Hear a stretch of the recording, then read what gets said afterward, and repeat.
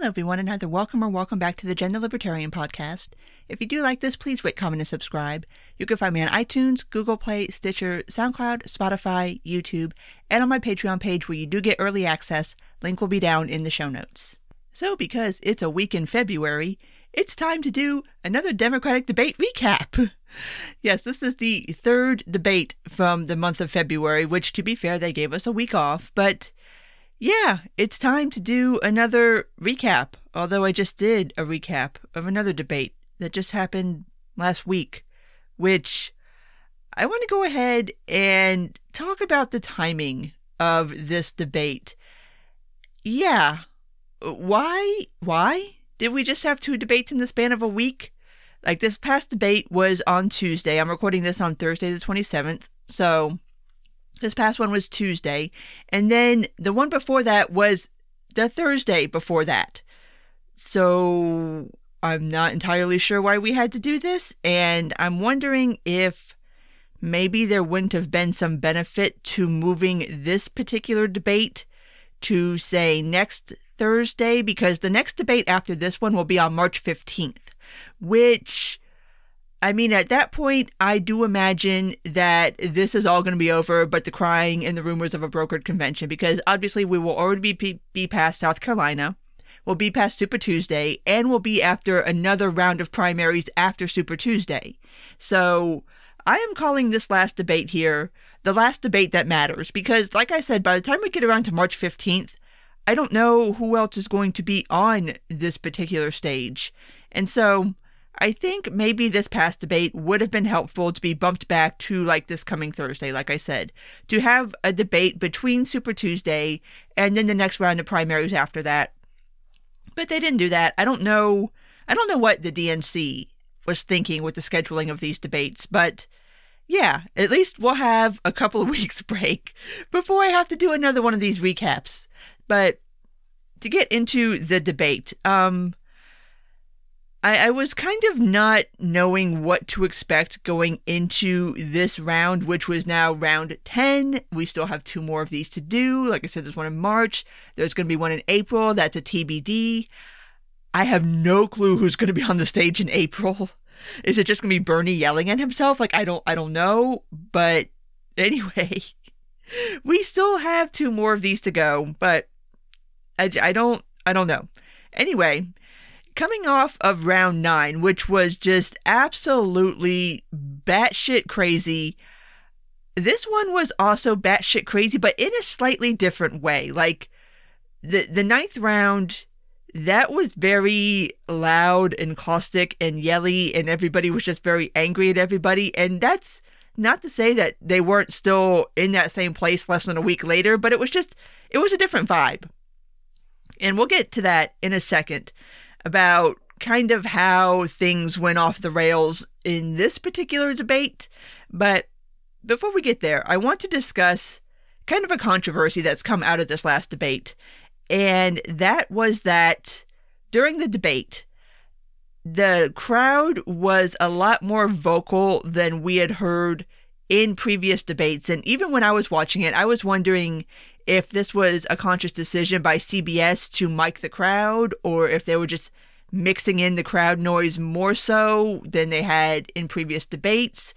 But it was noticeable, everybody noticed it, that the crowd was louder, and that there was a section of the crowd that seemed to be very pro-Bloomberg. So take that fact, and then couple it with a story that went pretty much viral, insinuating that the South Carolina Democratic Party was selling tickets to the debate. And then you got this whole controversy / conspiracy theory that Bloomberg paid for people to be there at the debate to cheer for him. Now, I want to back up and kind of try to explain how one gets access to one of these debates. And it's not like you don't buy tickets to a debate. I mean, it's not like you show up, it's like, I'd like one ticket to the South Carolina debate, please. Like, they're not for sale like that. What the article was insinuating was that there was like a donor package, basically, that if you donate X amount of money, then you could get a ticket to the debate. To get into a debate, especially when you're talking about like a official DNC debate, or if this was a year where the RNC was having official debates, you don't buy your way into that. Basically, what ends up happening is in order to get a ticket, you have to either be somebody in the party, you have to be very active in the party, you have to be a big ticket donor. And by a big ticket donor, I don't mean like the $1,750 to $3,000 that the article was insinuating that you could pay to get a ticket into this thing. I mean, I'm talking people who donate 5 and 6 figures. Like, I'm talking big name donors. Or you have to, like I said, you have to be somebody. Or you have to sponsor the event, or you have to be friends with someone or family. You don't buy tickets. So this whole controversy breaks out. And so here is the official statement from the DNC, which I am not even going to try to pronounce this woman's name, but here's how the breakdown went. And this is her statement. Let me give you the facts. The tickets were divided up between the DNC, campaigns with equal allocation, South Carolina Dem Party, CBCI, or the Congressional Black Caucus, CBS, and Twitter. We invited the local and community leaders and DNC supporters. So basically, here's how it broke down. Each candidate got a block of tickets that they could give to their supporters. And then the South Carolina Democratic Party got 400 tickets that they then distributed per them. They distributed to hundreds of activists, county party leaders, community leaders, state representatives, state senators, candidates, and elected officials from every level in South Carolina. So, yeah. Bloomberg's camp also has come out and said that no, they did not pay anybody to be there. But of course, these things stick. And so now you have people who think that Bloomberg paid these people to be in the crowd, to be pro-Bloomberg. That's not what happened. And I mean, that's not what can happen. Like, that's not how getting into a debate works. You can't buy your way into it. You have to be invited. So I just wanted to address that because I thought it was kind of funny. And in the way of people kind of running with theories that fit their confirmation bias. And a lot of people rightfully kind of feel like Bloomberg's trying to buy the nomination. I mean, he's spending his own money. He's spending an epic shit ton of his own money. And so it kind of bought into that idea that, okay, well, of course he paid people to be in the crowd to be pro-Bloomberg. It's like, no, that's not what happened. So anyway, moving on from that to the actual debate itself. At this point, since we are at round 10 of these Democratic debates, I'm only going to discuss the things that come up now that are actually somewhat new to this particular debate and have not been discussed to death in every other debate. So no, I'm not going to spend time talking about the healthcare argument again, or just, oh my God, no, I don't want to talk about that. I don't want to talk about climate change ever again. Like, if you've heard one of my recaps on this, then you already know there's nothing new here. Like, there was nothing really new discussed in any of those conversations. But where they started at with the questioning, and for what it's worth, I've got plenty to say about the moderation of this debate, but they did occasionally ask a couple of good questions. And the one they started with was posed to Bernie, but also to everybody on the stage, is that how exactly do you sell the idea of revamping the economy when we have these record low unemployment numbers? And it's an economy that, I mean, depending on how you look at it, I mean, we do have record low unemployment numbers, so clearly it's working for somebody. But of course, Bernie answers this in the usual, well, it's working well for the billionaire class, but not for the workers. And it's like, well, dude, then how do you explain the record low unemployment? That sounds like it's working well for the workers.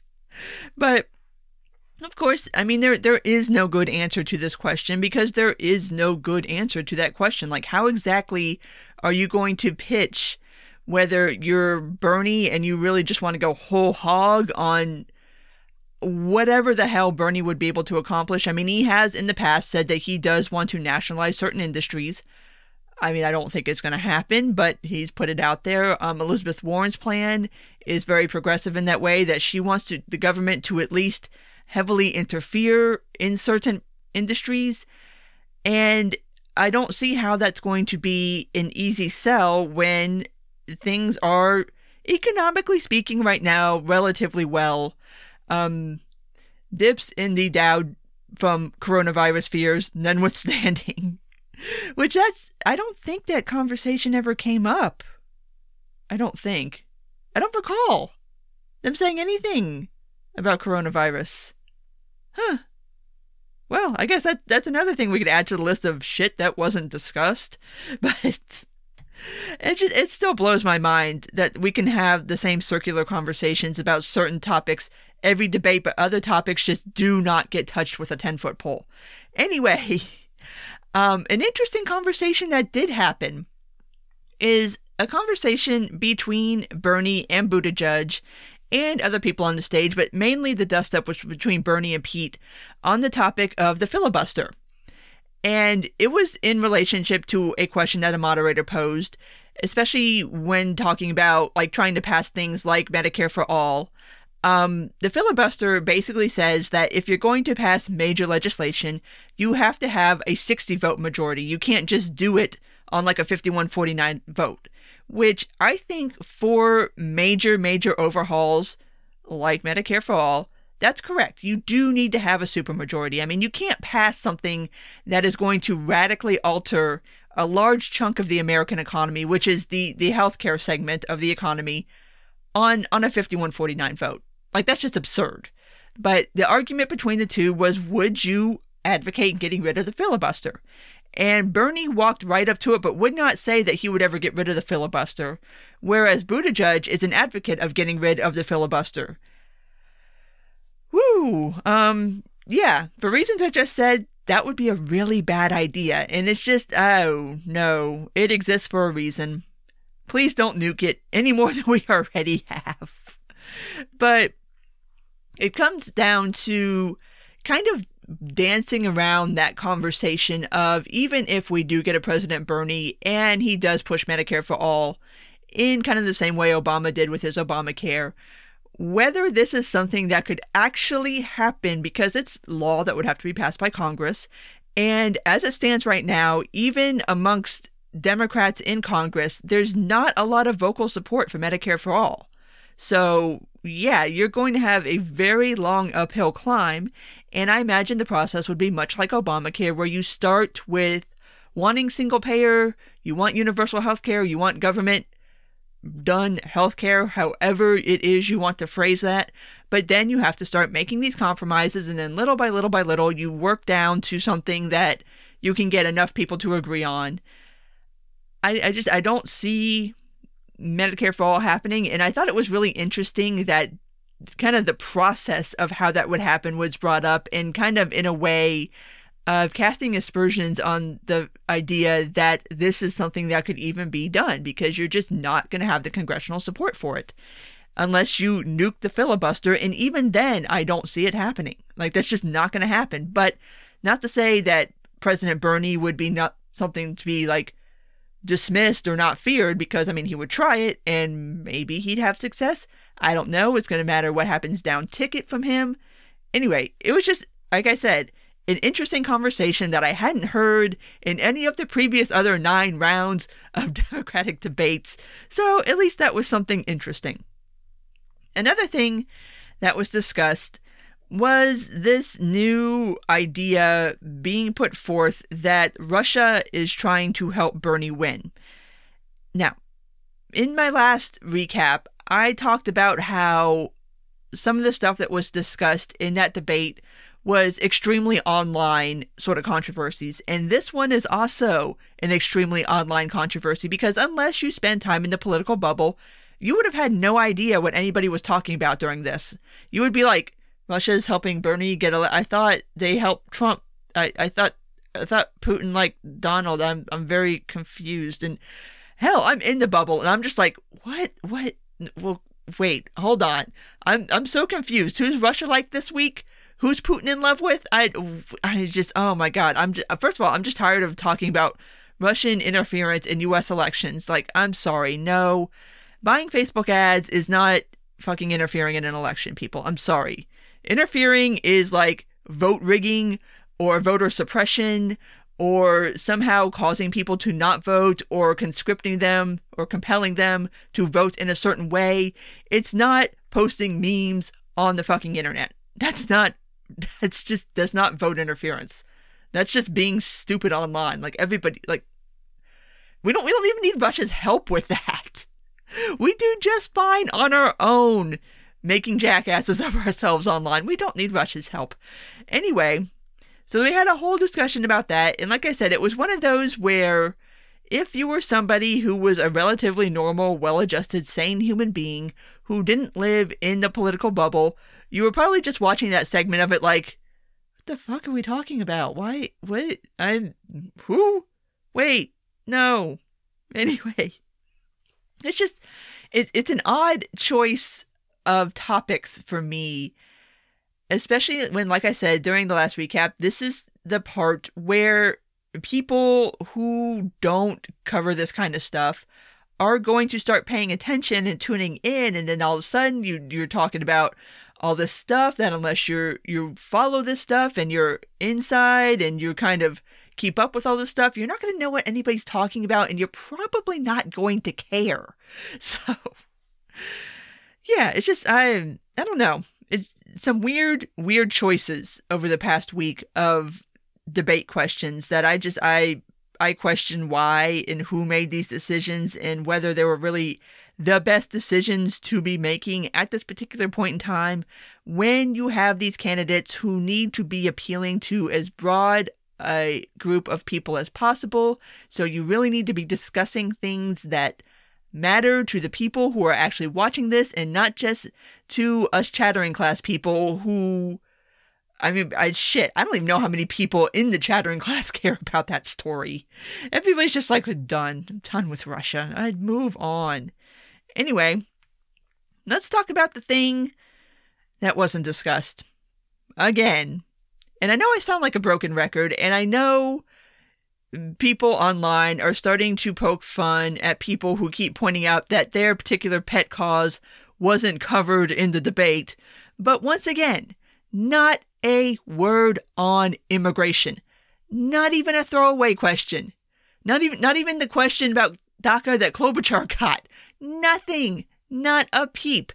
And again, I know I sound like a broken record, and yes, I know it's my pet cause, but it's also Trump's pet cause.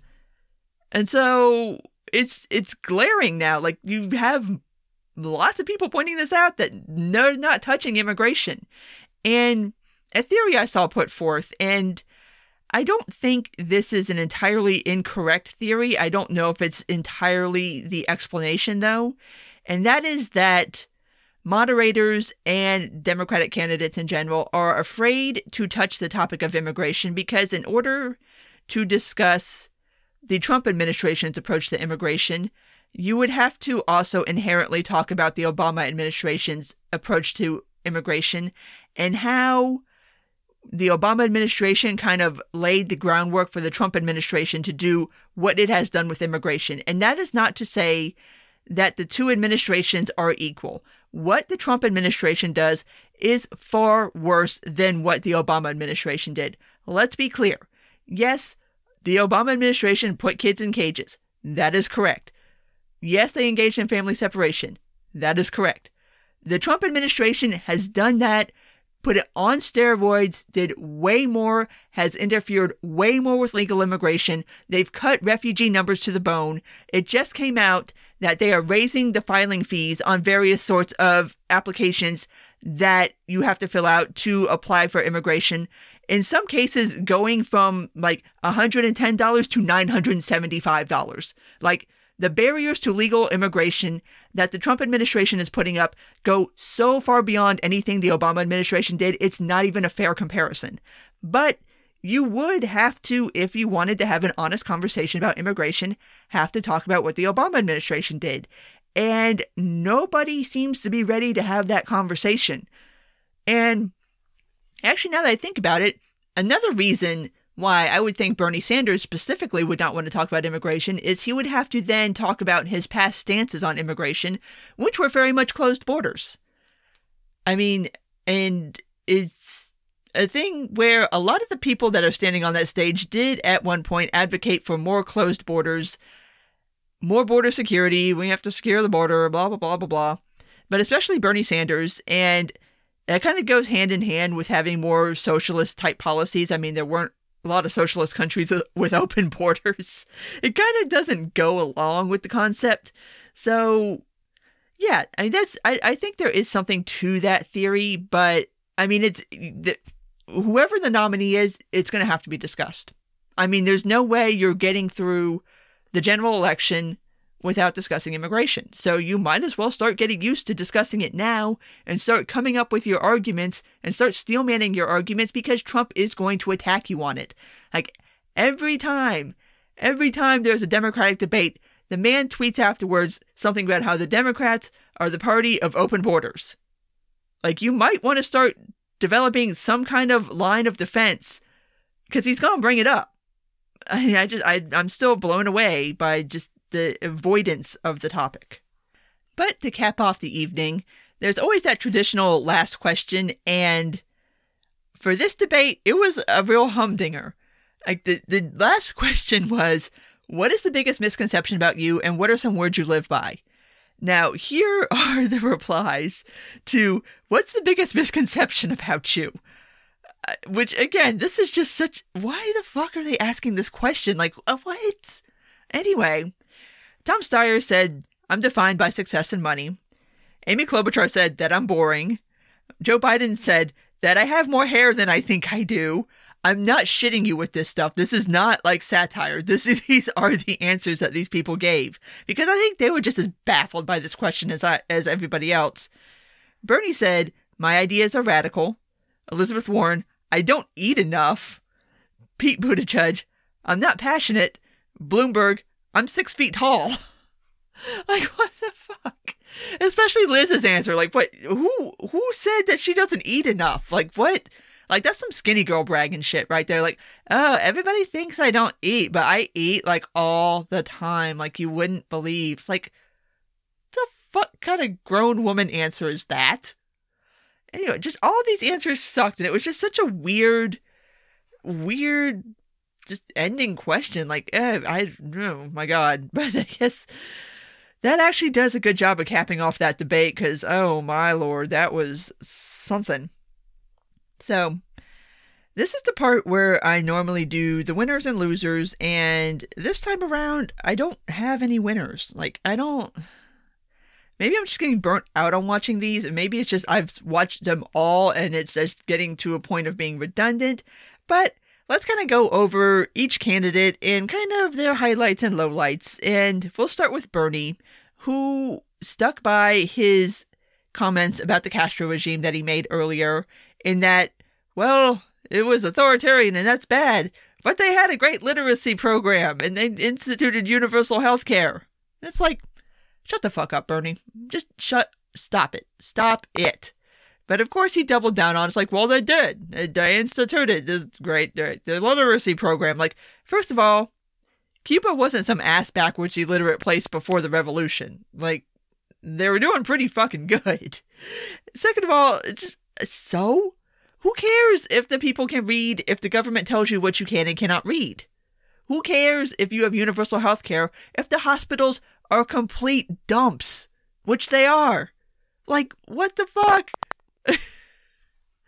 Anyway, yeah, Bernie just kind of stuck by that. One thing that he did say that is good and is at least something of a credit to Bernie, and that is that he said, now, mind you, I don't know how much a president would be able to do this through any kind of EO or anything, but in the first 100 days or 100 hours or 100, whatever the hell it was, 100 milliseconds, I don't know anymore, that he would deschedule marijuana, he'd move it from Schedule 1, and that he would move to expunge the records of those currently serving time or having served time.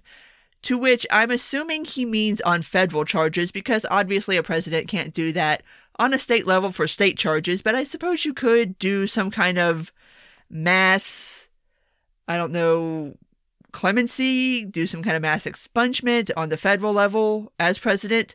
So, I mean, there's that, and he seems to at least be taking that seriously. The last notable thing that Bernie said was that he supports government-sponsored healthcare for what is supposed to be the most important ages ever of children, which is from 0 to 4. Now, why in the world you would want to put your child aged 0 to 4 in a government-sponsored facility is beyond me. That seems like a monumentally bad idea, but he supports it because that's kind of straight up out of, like, the Soviet Union. Like, that's what they instituted. They had government-sponsored daycare so that you could go plop your kid down in daycare and take your ass back to work, which that's what it really was. Like, it was framed in this way of, oh, we're helping women, and we're, like, no. You were expected to take your ass back to work, so now you need someplace to put your kid, so here you go. Government daycare. Now get back to work. Oh, there's so much out of the Soviet Union that was portrayed as helpful to women, which really wasn't. But that's a whole nother topic for a whole nother day. Aside from that, Bernie was just Bernie. Like, if you've seen Bernie in a debate, you've seen him in every debate. He can make anything be about healthcare. He can make anything be about Medicare for all. He keeps insisting that Medicare for all is going to be cheaper than any other option, although even by his own admission earlier I think it was last week, he was doing an interview and he said that we don't know what the numbers are going to be. So how exactly you could say something is going to be cheaper than what we currently have if you don't have accurate numbers beats me, but the man keeps saying it. So there's that. Joe Biden. Well, Joe seemed a little more awake than usual. He seemed a little peppy. He seemed to stay with it. He hung in. Again, Joe Biden is one of those, like, if you've seen Joe Biden in a debate, you've seen him in pretty much every debate. Although I would say the past couple of debates have been markedly better than his earlier debates. Like, some of the earlier debates, that was rough. People had a lot of questions about Joe Biden after some of those debates, but he's actually done pretty well in the past two, I think. Not to say that there weren't Bidenisms, and this one did have a whopper of a Bidenism. In the conversation about gun control and in also attacking Bernie on his votes on gun control, because apparently he voted for a bill that would give some pretty broad legal protections to gun manufacturers, which sounds like a fairly correct vote, to be honest. But Biden popped out with the little stat that 150 million people have been killed by guns since 2007. Which means a lot of you listening to this are dead, and you don't know it, and you're listening to this from the next dimension. 150 million people killed by guns since 2007. We're, I think, at 320 million people in the country right now. Half the country died since 2007, y'all. You didn't know it, though. But that's a Bidenism. Maybe he meant to say 150,000? Maybe he meant to say 1.5 million? Who knows? It's fucking Joe Biden. It's crazy Uncle Joe. I mean, I don't know. There's nothing you could say about Joe Biden that hasn't already been said at this point. Yeah, his brain is made out of cheese. He's old as hell. His face doesn't move. I'm not quite sure if he's going to even make it through a term as president. I can also say the same thing about Bernie Sanders and Elizabeth Warren. I don't know if I trust these people to actually be able to physically make it through a term as president because they're all old as shit. So, why do we have so many old people running for president? Like, if I was old, this is literally the last thing I would be doing with my life. Especially if I was a millionaire or a billionaire. I'd be like, screw this. I'm going to go sit down. I'm not running anywhere. I'm sitting down. But a couple of other somewhat interesting things to come out of Joe Biden is that he would, in some capacity, again, I am not entirely sure how a president would do this, would go after those people who gentrify neighborhoods. Okay. And I get that the gentrification argument is a very difficult one. And it's one that I struggle with too, because I genuinely understand both sides of the argument. I understand people wanting to go in and make neighborhoods better, improve them, but also at the same time, when you do that, it raises property costs, and so you're kind of pricing people out of neighborhoods who were originally in those neighborhoods. And some people say that the solution to that is just tell people not to sell their property, which, okay, cool, but if, say, you bought a house at $150,000 and now somebody's offering you $500,000 for it, like, I'm not going to tell somebody to walk away from life-changing money like that. Like, I think that's a huge ask to ask anybody to do. So I get the gentrification conundrum and how you square that circle. I'm not entirely sure how it is that you kind of preserve a neighborhood while also improving it, because by improving it, by definition, you're not preserving it. So it's a tough conversation. It really is. And I don't have an answer to it, but I don't think the answer is somehow punishing people who want to gentrify neighborhoods. Like, that doesn't seem like the answer. And also, he said that he would nominate a black woman to the Supreme Court if he were president, and a Supreme Court nomination opened up, which, I mean, that's not really a great way to pick a Supreme Court nominee, but hey, he put it out there, so there you go. Joe Biden going to nominate a black woman to the Supreme Court. Yeah, so again, Biden is just Biden. I don't know what else to say about him. But moving on to Bloomberg, didn't do as bad as the last debate, or at least the first half of the last debate. I feel like he got a little better in the second half of the last debate, and this debate kind of picked up on that, although the momentum he lost after that last debate, I don't think there's any getting that back. That still getting hammered on stop and frisk, which, good. Nail him to that every day for the rest of his life. I don't care. It was unconstitutional, and that should just be disqualifying for running for president, supporting an unconstitutional practice like stop and frisk. So yeah, bring it up every day. Go for it. He did get asked the question of whether he would institute some of the same policies that he instituted in New York City as far as kind of the nanny state stuff, like, you know, the sugary drink tax, and I think he jacked up cigarette taxes and stuff like that, if he would do the same thing nationwide, and he kind of sort of waffled and didn't answer the question. During a part of the debate where people were kind of piling on to Bernie for not condemning the Castro regime in strong enough terms and still sticking to that whole idea that that literacy in healthcare is fine and we should talk about that.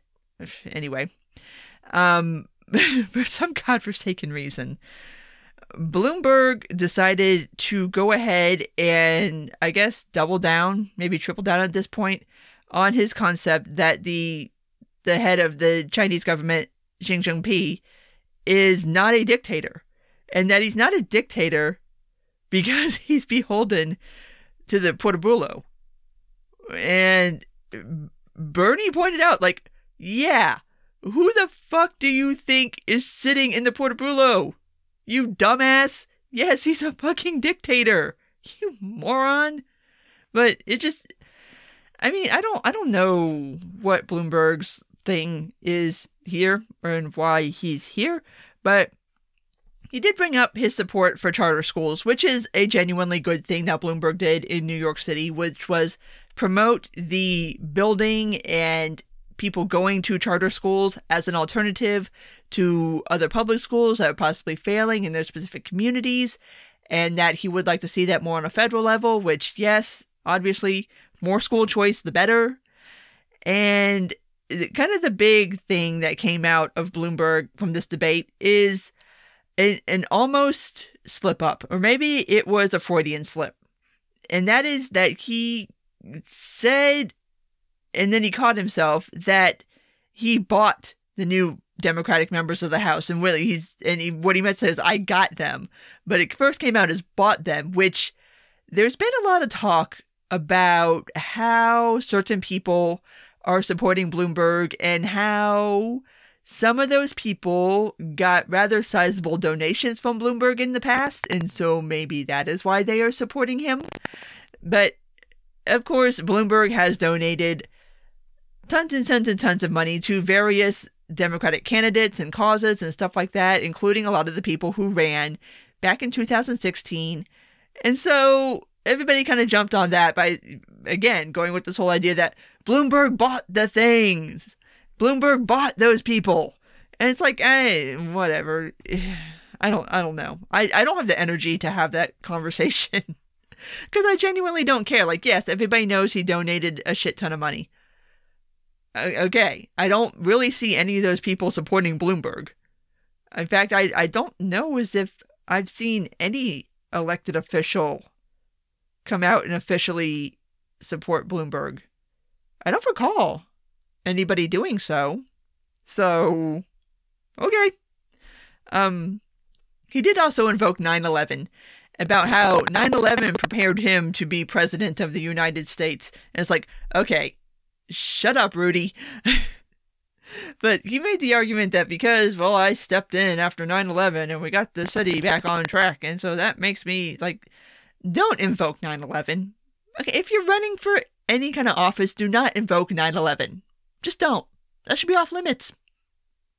Yeah, don't do that. People don't like that. But I don't think Bloomberg did anything really to help himself or hurt himself, because I don't think anybody really cares anyway. I mean, he had his moment and he's still blanketing the whole damn earth, it feels like, with ads. Like, I can't even watch YouTube videos anymore without seeing Bloomberg ads. It's like, damn it, go away. But moving on to Elizabeth Warren. Now, it's pretty clear that Liz is still the media favorite, because during this absolute cluster of a debate, everybody basically talked over everybody. Nobody paid attention to the time limits. Everybody, like I said, just did whatever the hell they felt like. But Liz especially did and was allowed to basically talk at will. And that is not something that went unnoticed. And what do you think Liz did with all this unfettered mic time? Do you think she attacked Bernie? She did once, in the beginning, talking about how, in comparison to his Medicare for All plan, her plan is better because she has a plan. Did you know Elizabeth Warren has plans? And how to fund things? Which is basically her stupid 2-cent wealth tax that's supposed to fund everything from college to healthcare to free ponies to God knows what the hell else she's promised this money to.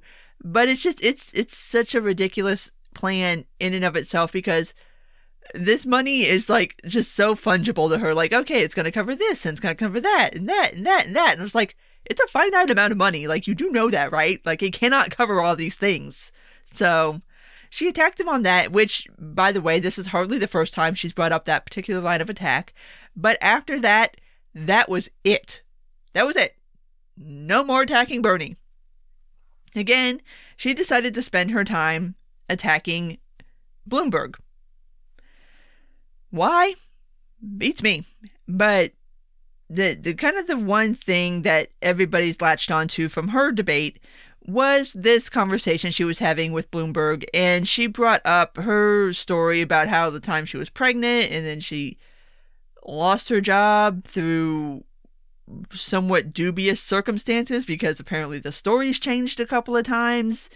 So she was a teacher and she got pregnant and she lost her job, and then she pivoted that story to, but at least my employers didn't tell me to kill it like Bloomberg did. And this is referencing an anonymous quote from a woman who said that when she told Bloomberg that she was pregnant, that Bloomberg told her to, quote unquote, kill it. Again, I want to emphasize this is a completely anonymous, unsourced quote that she decided to try to hammer Bloomberg with.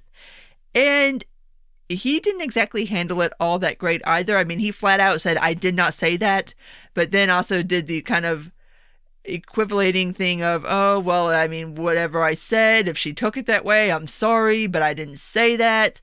You know, that just the stupid weaselly way of trying to get out of these sorts of conversations. But he says he didn't say it. There's no proof that any of it was said.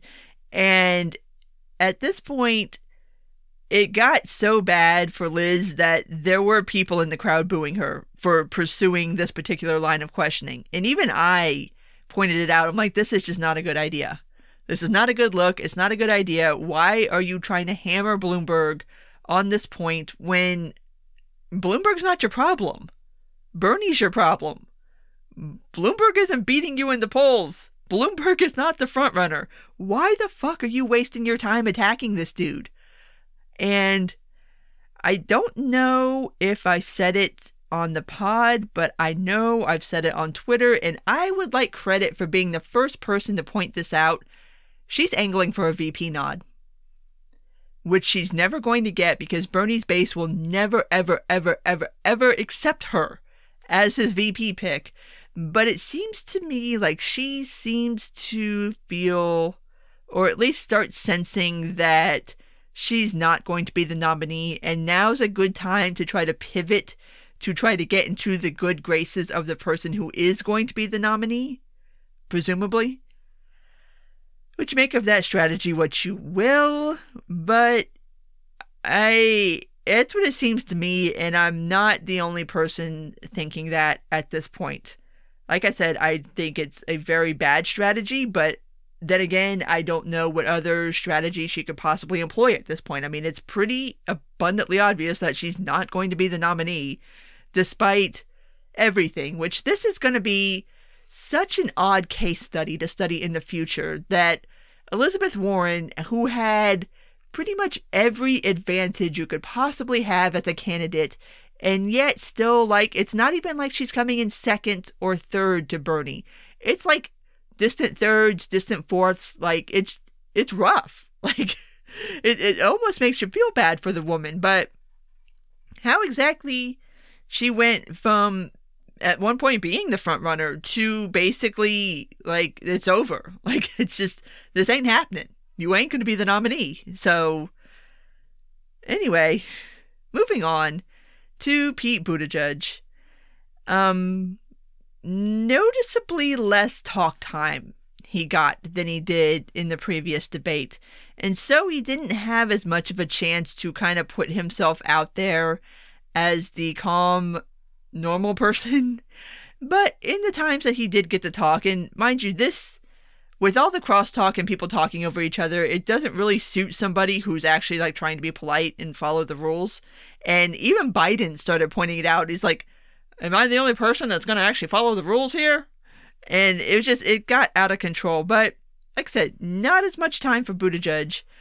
But he did make the argument that Bernie is the most dangerous candidate on the stage in terms of electability, both for the Democratic Party at the top of the ticket and then also down ticket.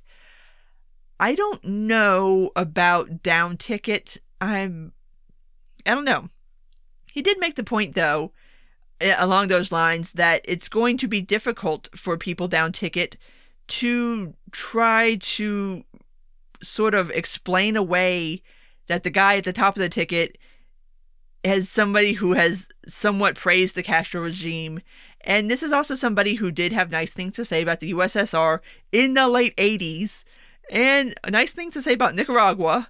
And yeah, that there's going to be a lot to try to answer for with a Bernie Sanders nomination, that people down ticket are going to have to deal with a lot of that baggage, and that could be detrimental. So, I mean, not a completely invalid point, but one, I don't know what would happen there.